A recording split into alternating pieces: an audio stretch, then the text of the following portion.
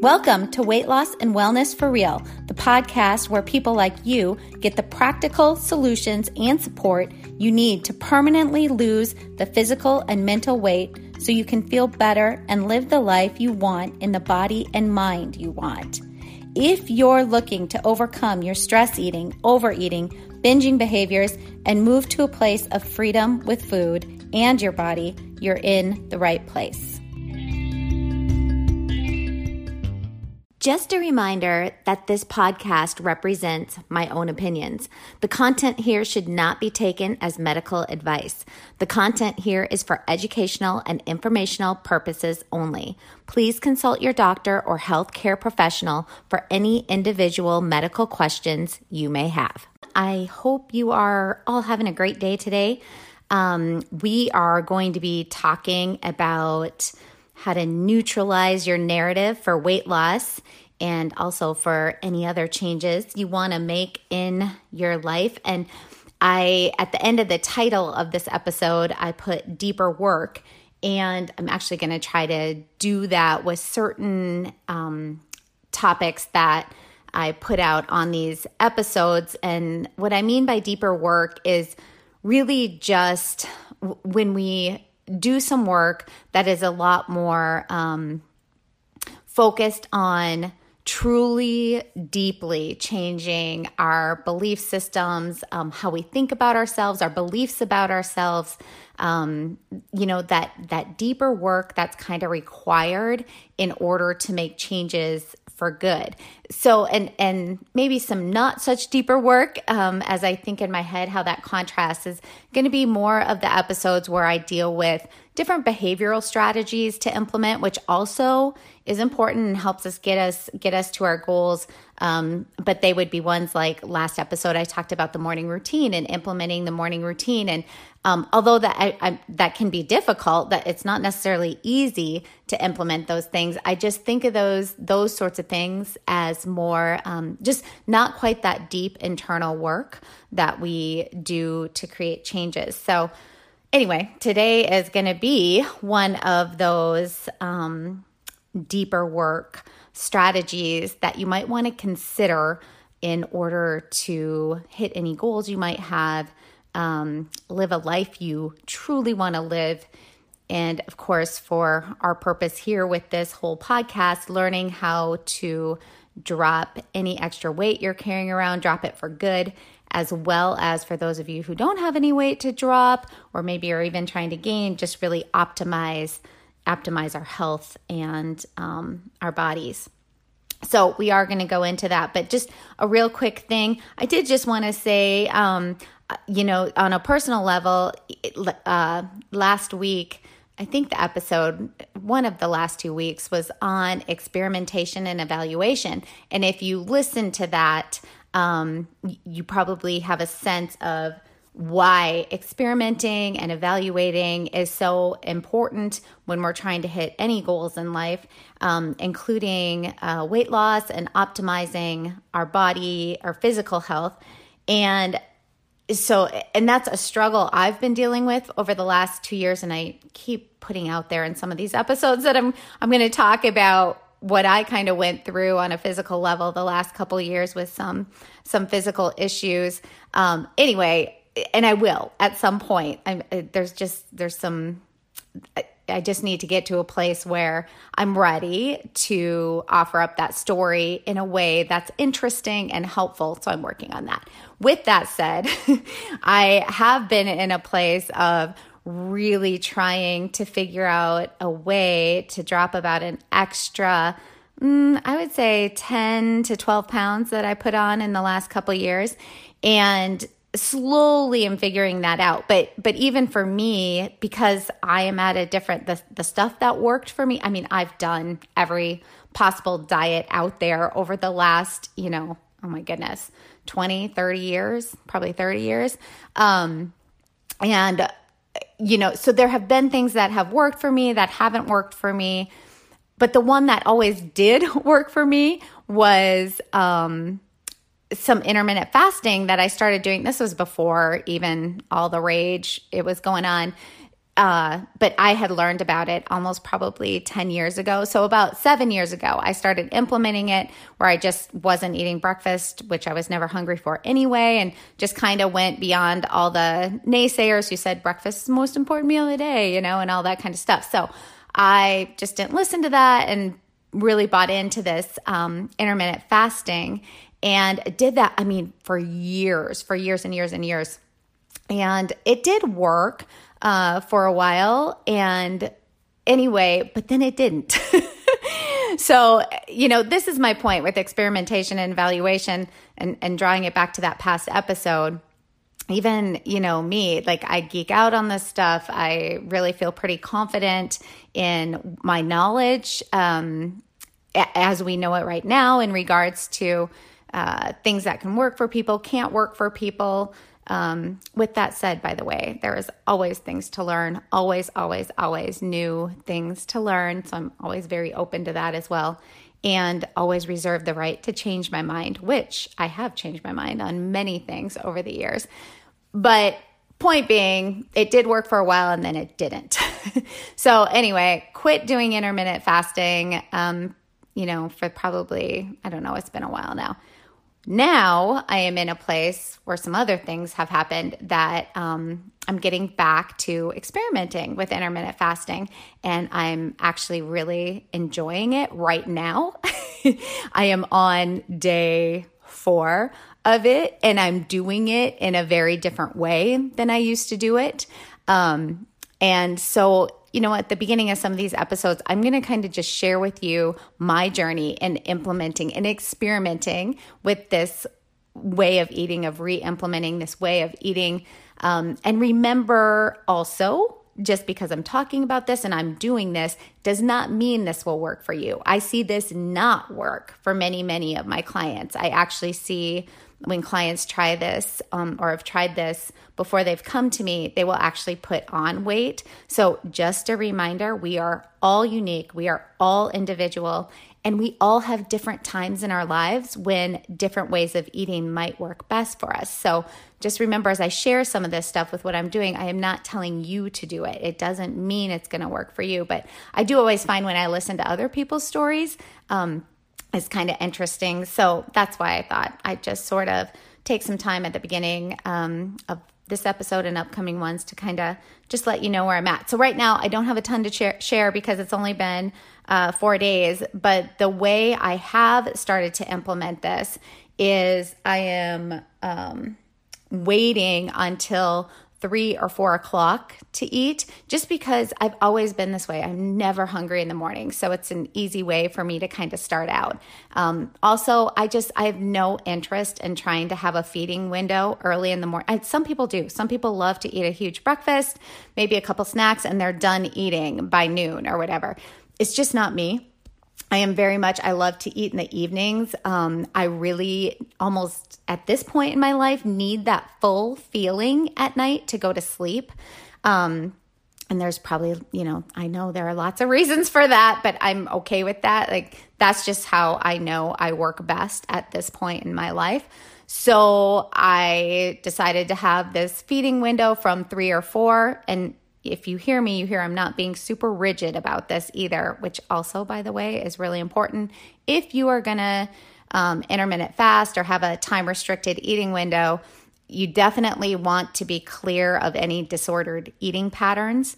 If you're still struggling or have in the past with too much restriction and you haven't worked through that stuff, I would not recommend fasting of any kind. It really ends up backfiring for any of us who have not worked through that disordered eating. Anyway, I've done some work there. I'm feeling pretty confident right now that this is not going to trigger anything for me. So with that said, one more thing too, by the way, and you're going to hear this anyway, but if you change anything, I'm not a doctor, so you really need to get some clearance from your doc if you're going to change anything. So just that little thing out there to cover myself. Anyway, so I have this feeding window from 3 or 4. I usually close the window at 7 or 8. And I'm usually in bed by 8:39, probably asleep most often by 9.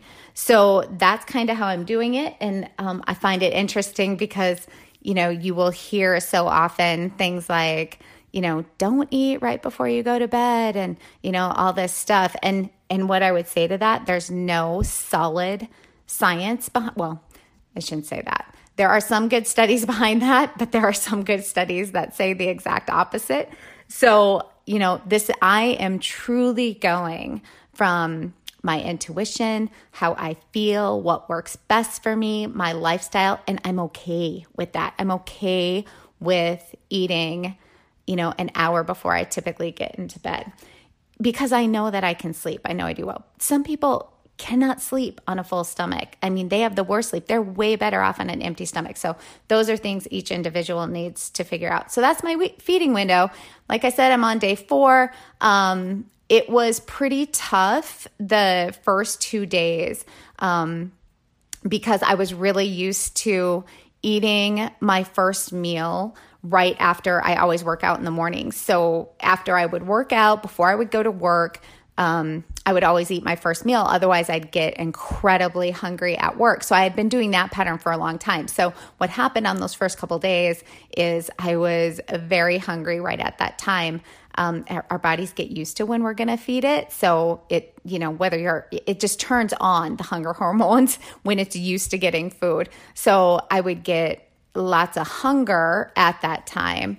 But I sort of found that riding that out, like within a half hour, if I just kind of moved through my day and continued on, actually kind of distracted myself on purpose, like had a list of things to do before I had to go to work and just kind of filled that time in, I did find that those hunger signals left. They were gone, and was able to go to work and feel decent, not awesome, but decent. I would say by yesterday, I really didn't experience much hunger and actually ended up having a ton of energy. And I've been doing stuff like this for so long. I can tell you, definitely dropped into ketosis, had that real metallic, if you know anything about being in ketosis, many of us will get a very almost metallic taste in our mouth. That's sort of the ketones going off. So knew I was in ketosis. And then because I have been geeky about this stuff over the years, I actually have a blood ketone meter. So did take a reading yesterday and was, definitely in ketosis. So that's always sometimes fun. I don't know. I go in and out of loving to track that stuff and hating to track that stuff. So again, I just kind of go with where I'm at in life. But so it's an experiment, and I'm kind of planning to give it 3 weeks because I know usually 3 to 4 weeks is how long it kind of takes to adjust. There's lots of reasons I'm giving this a try again. And in a different way. And some of the different ways that I'm doing this is I'm really doing, I guess, and I hate this word, but it's called a clean fast. So my fasting window starts when I finish eating in the evening around 7 or 8. And then that fasting window goes through the night as I sleep and goes on till I start eating at 3 or 4 again. And this is the difference. During that fasting window, I am not, because I used to have to chew gum. I was drinking fake sweetened water with some electrolytes and BCAAs during the day to try to, help deal with that hunger. I was popping mints here and there. Anyway, after reading a bunch on this, I just find I cannot get away with that. I could never get into ketosis. I could never get the extra energy. Instead, as I was fasting for those hours, I felt horrible, lethargic, awful. So I decided to do it this time around with a very clean fast. And I think that makes it more difficult at first, but I just kind of ripped off the Band-Aid and went for it because I had read some things saying how much easier it gets then. So no gum, no even unsweetened anything, but no fake sugar or of any kind. So simply just drinking water, unflavored sparkling water. And I do have 1 cup of black coffee. So no more collagen coffee in the morning. I'm actually taking my collagen in water along with some glutamine to break my fast starting at 3 or 4 o'clock and then go on to eat food. And by the way, in my eating window, I'm still eating the same amount of food I've always ate. So I'm still eating the same amount of food I typically always eat in a full day. I'm just compressing it into that feeding window. So we'll see what happens. I'll keep you in the loop on it. And again, remember, we are all different. So just because this is where I'm at right now does not mean this is something you should go and do. It's more important to really just experiment and figure out where you're at and what works for you. Okay, so on to our topic. If you're still listening, I am impressed because that was a tangent I just went on, but also because the title of this podcast is not super exciting. So, I do know some people will probably skip past this episode because people really like those very practical titles and episodes. But if you are here listening, good for you, because although the title is a bit boring, this really is some of the deeper work that we can do to stay in maintenance for good. So getting to our goal weight, but also staying there effortlessly. And isn't that a wonderful word, effortlessly? It's just such a calm, relaxed, content word. I love it. And I love words too. Anyway, it's exactly what I do want for you while losing weight. The effortless part as you lose weight, and then as well as keeping it off, effortlessness. And in order to get to that effortless state of health and well-being, so living in your body of healthy weight and feeling energetic, alive, and just really wonderful, we need to take a look at our narratives, our stories around weight loss, around your relationship with food, around yourself, and self with a capital S there. And by the way, when I mention our self with a capital S, I mean that deep center of who we truly are, the authentic us, without all the masks or facades we wear, who we are at our core. And yes, we do all have a relationship of some sort with that deep center part of ourselves. And we all carry around a narrative or story around this relationship. So let's talk a little bit first about narrative and story. Narrative therapy is something I got into about 20 years ago as a practicing clinician, a mental health therapist. And this is a style of therapy that helps people become and embrace being an expert in their own lives. In narrative therapy, there is an emphasis on the stories you develop and carry with you throughout your life. As we experience events and interactions, we give meaning. We assign meaning to those experiences. And these are our narrative or stories we carry with us. And we carry multiple stories at once that are related to our self-worth, our abilities, our relationships, our work, on and on and on, of all different aspects of our life.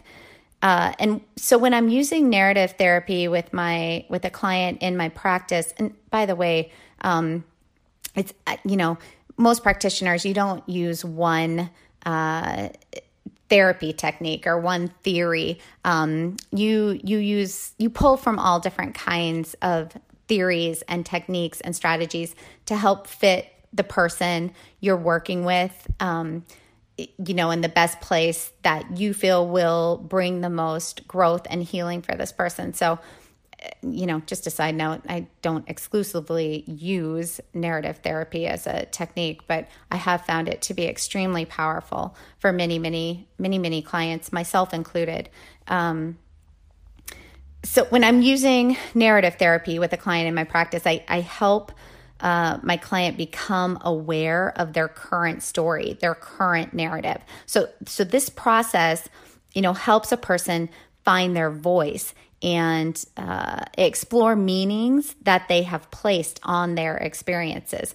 As their story is put together through conversation and words, through journaling, this person becomes an observer to their story. And remember, becoming the observer of ourselves creates neutrality. So it takes away heightened emotion. Being the observer creates what we call externalization. And this externalization helps us create distance or space between ourselves and the problem. It helps us realize that the problem is not inherently us. When there is space, we don't identify as the issue or problem, and this space allows us to actually work on the issue or problem and solve it. It allows a person to better focus on changing unwanted behaviors. So as we practice externalization, as we get a chance to explore our stories and put them into words, either verbally or written, it takes the story out of us, and it allows us that externalization process where we get to remove ourselves as the problem in order that we can change the problem. We get a chance to see that we are capable and empowered in order to change. And through the neutral stance, that neutral stance of observing, so you're not judging, you are not critiquing yourself, you are simply observing in a neutral stance, these stories that you hold, working together, we identify the dominant story that is creating the problem or issue this person is experiencing.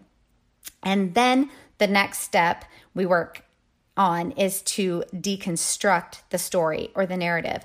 And this process of deconstruction actually brings more clarity to our stories, our narratives. So sometimes if we've had a problem for a long time, we will use, as human beings, generalized statements and can get really confused within our own stories. And so, we work together to break that narrative down into smaller parts to get out of those generalized statements.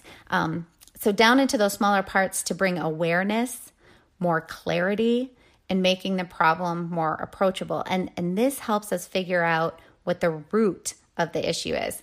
And, this is some of why, I talked about that deeper work type stuff. This really is getting to the very root. And this gets into all my functional, medicine beliefs and all of that, where it's like, to make true lasting change, I really am a believer that we have to find some of those root causes and work through them.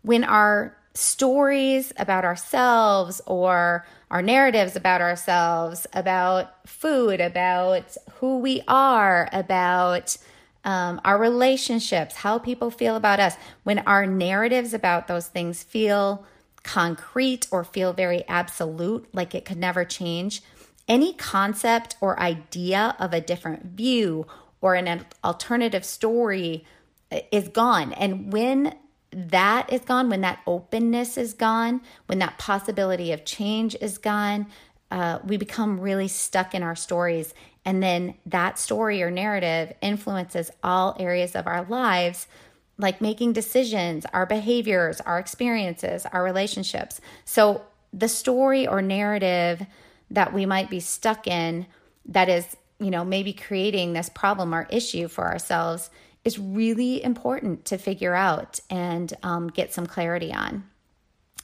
And then after that step, the sort of end goal or process is called restorying. So this is a real collaborative process, typically therapist and client, but for some, it can be done through self-journaling. It really comes down to how motivated are you? Are you willing to, really, really jump in and ask yourself the right questions and stuff? But the client always remains the primary author, but the one who is in charge. But the therapist or coach works to ask very poignant questions that help the person move from the from the known and the familiar accounts of his or her lives towards what is possible to know, and move more towards what is going to fit more closely with that person's values in life. So this is all part of that re-narrating or restoring process, and now we're back to values, which I talk about a lot in past episodes. And values in life, remember, it's preferences in life, goals in life. It's really living how you truly want to live. Those are, your values. So our stories, our narratives become sort of like, I think of them as filters that we view the rest of the world through. And that's how our stories and narratives sort of influence everything we see and sort of create this meaning, which may or may not be true for us. But it also filters how we see ourselves. So when we do this work to we widen the view by considering alternative stories for ourselves, working on story or narratives. The real goal of narrative therapy is to allow people to find their voice for good, help them become experts in their own lives, to empower them, and to live in a way that reflects their goals and values. Again, I talk a lot about values, like I said in past episodes, and how living in alignment with our values is what brings joy, meaning, and purpose to our lives. So narrative therapy helps us get clear on that, clear on our values, clear on where am I telling myself the story that is keeping me from living in alignment with my values. We talk a lot about goals on this podcast too, mostly related to weight and health, obviously. But this work does influence all of our goals, all of the ways we want to be living. There's a lot of research and published papers from this research showing the benefits of narrative therapy for weight loss and weight loss maintenance. I always think it's fun to know that there is validation for a technique out there that I have seen work in my own practice for people, for myself. So it is kind of fun to know there's some science backing it up. So bottom line, and to really get clear on all this, is that we as humans construct our self, capital S, self. We construct it, both from our past and our present stories or narratives. We describe an event or action and often then analyze and construct a story to assign to the event or action. We give it meaning, which then gives us a sense of self, capital S, because it becomes part of who we are. So our stories shape us. And if our stories are shaping us and we know who we really want to be and how we want to be living, then we need to construct stories that shape us into that person. And there is so much more to techniques, different techniques and strategies used in narrative therapy. I mean, there is so much more, including how language and the words we use influence our brains in different ways. But really, it's way too much to discuss here. So we're just going to stick with what I've talked about so far and move on to some examples. And we're going to use weight loss health examples of how I use this with clients. But narrative therapy has been shown to be really successful at helping people with anxiety, attachment issues, depression, eating disorders, grief, PTSD. So really, it's something that gets used in clinical mental health counseling, mental health therapy as well for all kinds of issues. But since this podcast is kind of focused on optimizing weight loss, health, that sort of thing, I'm going to stick with those examples. So overeating is a good one to use since so many of us struggle with overeating or over drinking on some level. And many of us, want to stop this habit, this pattern, so we can lose weight, find optimal health and energy, fit into our genes. One way to look at overeating or over drinking, it comes out of an attempt to escape from self-awareness and then self-control in situations where, one's own kind of really high standards and expectations and demands are put under pressure. So the eating, and we've talked about this many, many times, the eating or the overeating or the over drinking creates total relief from that pressure. And, it gives us satisfaction in the moment. So basically, many of us overeat or overdrink to lessen feelings of stress, anxiousness, depression, defeat. So in clinical terms, a shift to lower self-awareness reduces in less self-control, which leads to overeating. And many of us have experienced this, and maybe you can relate. It's been a long day or something very stressful happened, an argument with your partner or child. It could be an issue at work.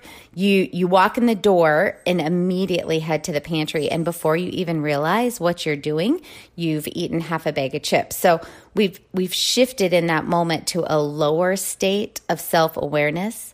And so our self-control is lessened. And so we eat to change those feelings in the moment. So here are some possible narratives from that example above. And by the way, we run multiple layers of narratives at once. So many are not quite as simple as these examples, but go much deeper. But for this example purpose, we're going to use a very clear, more simple one. So some of the possible narratives running from this situation might be something like, when I am unhappy or feel stressed, eating helps me feel satisfied.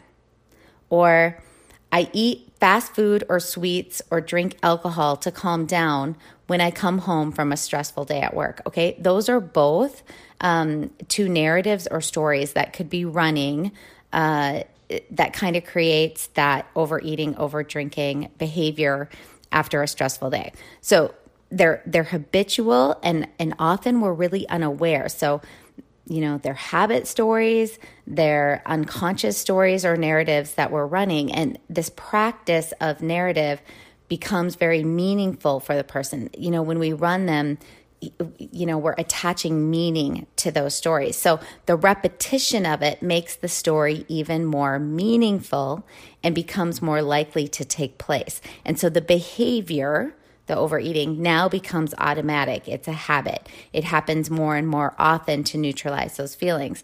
So when we look to using externalization, remember that's the first step in narrative therapy, we look to become aware of our stories and we speak them out, and often that might be to a therapist, and or write them out.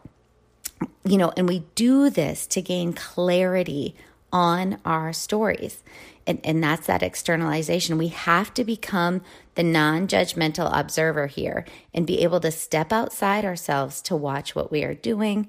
What is our brain actually thinking? What are the programmed habitual stories we are telling ourselves about food, as in this example? But also what helps in this area is finding out what are our stories about our bodies, our weight, our relationship with our bodies. But we are going to stick to this one example, more focused on our relationship and story with food here. So the bottom line is to get clear that the problem is the problem and the person is not the problem. So the externalization is all about understanding the problem's the problem.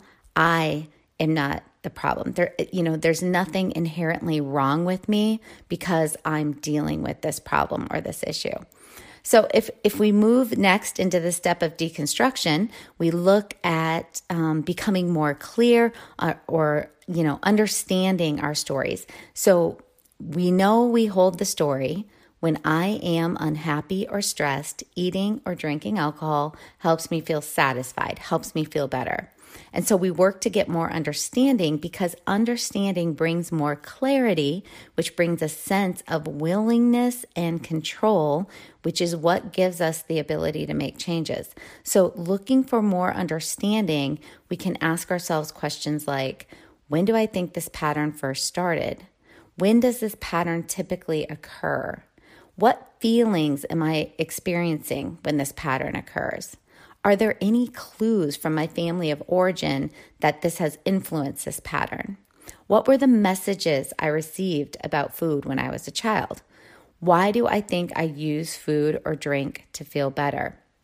So asking ourselves very poignant questions can help us through that step of deconstruction to gain more clarity and understanding of the problem or of the thing we're trying to change.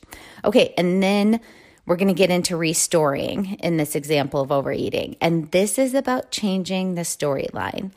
You work to construct a story that offers meaning or gives a functional purpose. And this is not about just thinking positive. And, if any of my clients out there are listening, or if you know me well, I really, really dislike when I hear things like, just think positive. Positive thinking can actually backfire into self-loathing or anxiety. So I'm not going to go into detail on this topic here, but positive thinking is not always helpful. So, this restoring process is not just about positive thinking. It's a specific technique for you to develop life-affirming stories, and life-affirming stories are not always happy-go-lucky positive stories. Often our stories are incredibly negative and they're in no way positive. Think of major things that all of us experience. Death, trauma. There are really, really horrible things that happen in our lives. And the idea is that there are just many potential storylines that we can submit to, that we can use, that are more helpful or more useful than others. So think of this step kind of like a book that switches viewpoints from character to another character. Like in the book, you're reading about one event and the author uses one character to describe it, and then it goes into what another character, their viewpoint. So our life has those multiple pieces or threads of narrative or story with different perspectives of the same event. And we can do that ourselves. We may hold one perspective, on the event. We have one perspective, one storyline, but really there can be many other ways to hold a story or construct a story around the same event. So, we focus on a different storyline than the one that is the source of the problem. And this is not about avoiding the problem. It's reimagining the problem. And this is about encouraging ourselves to find more meaning and purpose. This is where we focus on our values that come up when thinking about why the behavior is undesirable. So in our example of overeating or overdrinking, we would write out or talk out loud about why we no longer want to engage in the behavior. So things like, I want to lose weight, or I want to feel confident. I want to feel more healthy and energetic. So from things like this, we become aware that we have a value of health and wellness. We value that. We value being healthy and energetic. And so to get to this place, asking yourself things like, why do I feel negative about this issue? Are the effects, the results of this behavior, this overeating behavior, acceptable to me? How would I prefer things to be? What next steps can I take to get in more alignment with my value? So those type of questions begin the process of restoring or re-narrating. And I have this thing where I discuss or explain restoring, and the word is actually so close to restoring that, that's what restoring is all about. Restoring ourselves to who we truly are, who we are truly designed to be, our authentic, truest selves. The restoring brings freedom. That is the ultimate goal. Eventually, we come to a new narrative, a new story that helps us stay in alignment with our values. And some examples of restoring our narrative about when I am unhappy or stressed, overeating helps me feel satisfied, to something more useful and helpful for our goals and values in life, like overeating when I am unhappy or stressed makes me satisfied in the moment, but then creates the extra weight and health issues that I do not want in my life. Or another one, overeating when I am stressed does not serve me. It creates more of the problem I am working to solve. It is ultimately not satisfying because it creates more shame and anxiousness. Or It could be a new story like, I am someone who does not fear feeling every feeling I experience. I do not need to numb myself with food or drink. I am courageous and can feel all my feelings, and when I do this, I live in alignment with my weight and health goals and feel free. So this process of restoring or re-narrating is not just about shifting sentences in our head. It's about the process of how to identify our stories we tell ourselves, externalize the story by using language and words with a guide, a therapist, a coach, or if you're really good at self-coaching, you can use a journal, and then deconstructing them, these stories, these narratives, without judgment, and finally restoring or re-narrating them. So this is a process. It takes energy and time to go through this process, and it is incredibly rewarding. So other examples in life where narrative therapy can help change behaviors, habits, and attain goals is in our relationship lives, working with someone or through self-coaching and journaling to figure out your stories around your relationships. The problem ones I hear often are, I really want to find a partner in life, but there's no one who would want me. We work to change the story to something like, there are many people out there who find love. I am worthy of love from another. This is another story I hear often around a narrative around relationships. Once someone gets to know me, they leave me. Something is wrong with me. We work to change that to something along the lines of, no one is perfect. There is nothing inherently wrong with me. I have a lot to offer someone, including kindness, fun, interesting conversations, etc. You get the idea. Another one I hear, I keep dating, but there's not one person out there who can make me happy.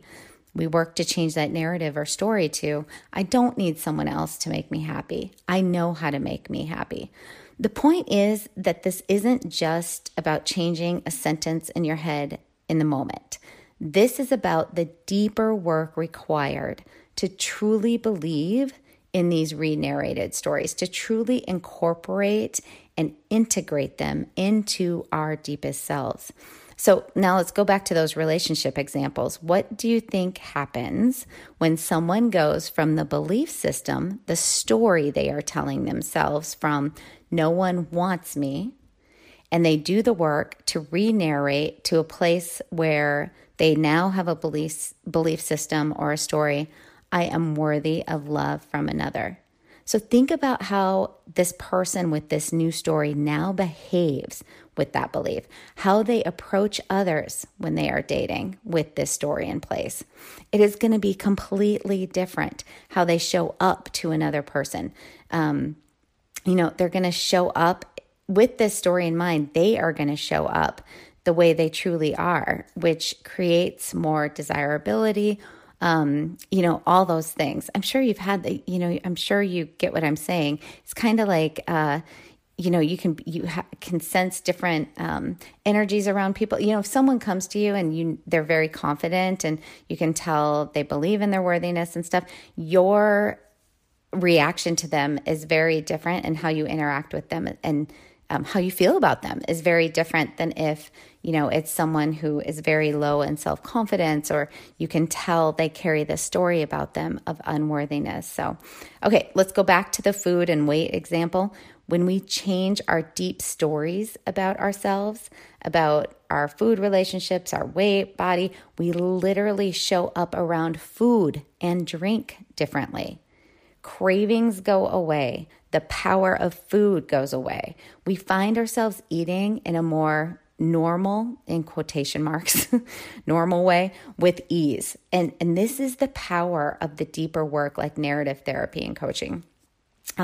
It really does have pretty incredible lasting benefits in regards to our relationship with food, and then how that spills over into our behaviors. It just makes things so much more effortless.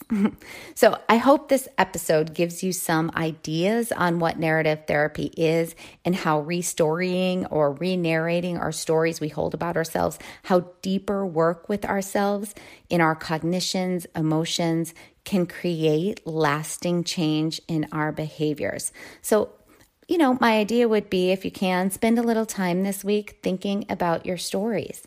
Write them out.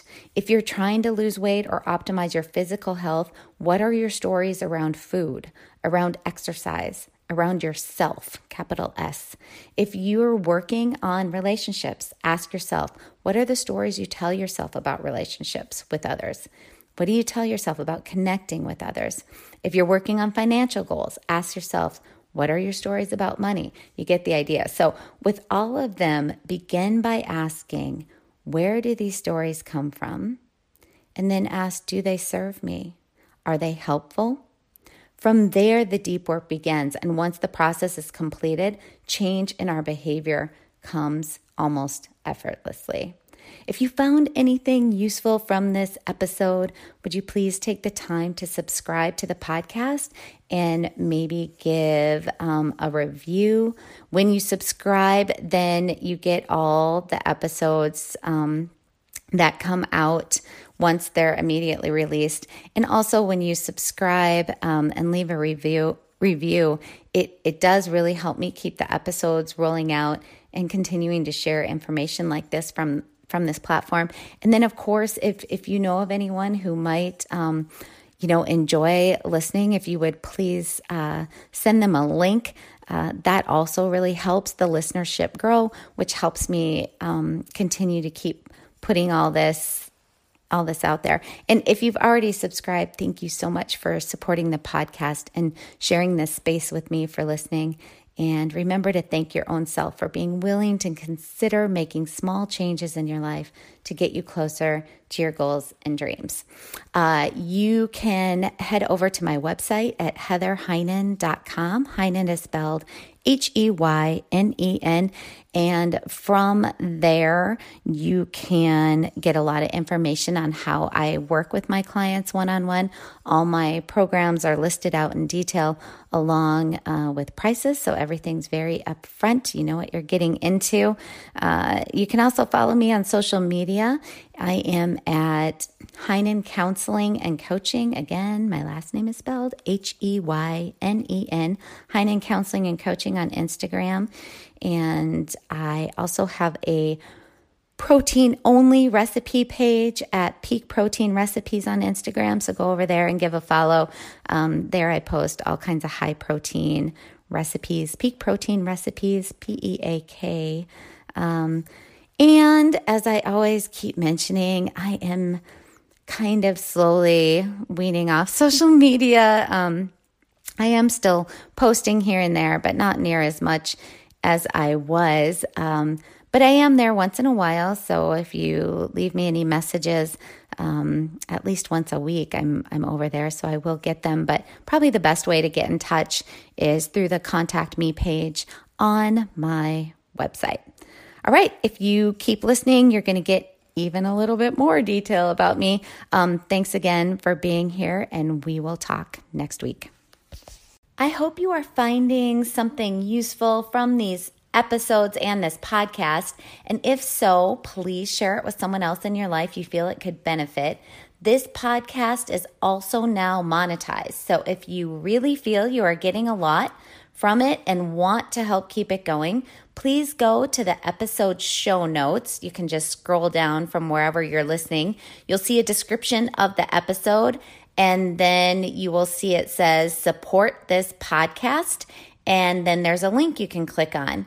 You can click on that link, and that's where you can support the podcast. Even the smallest donation, like 99 cents, helps to keep me producing the podcast.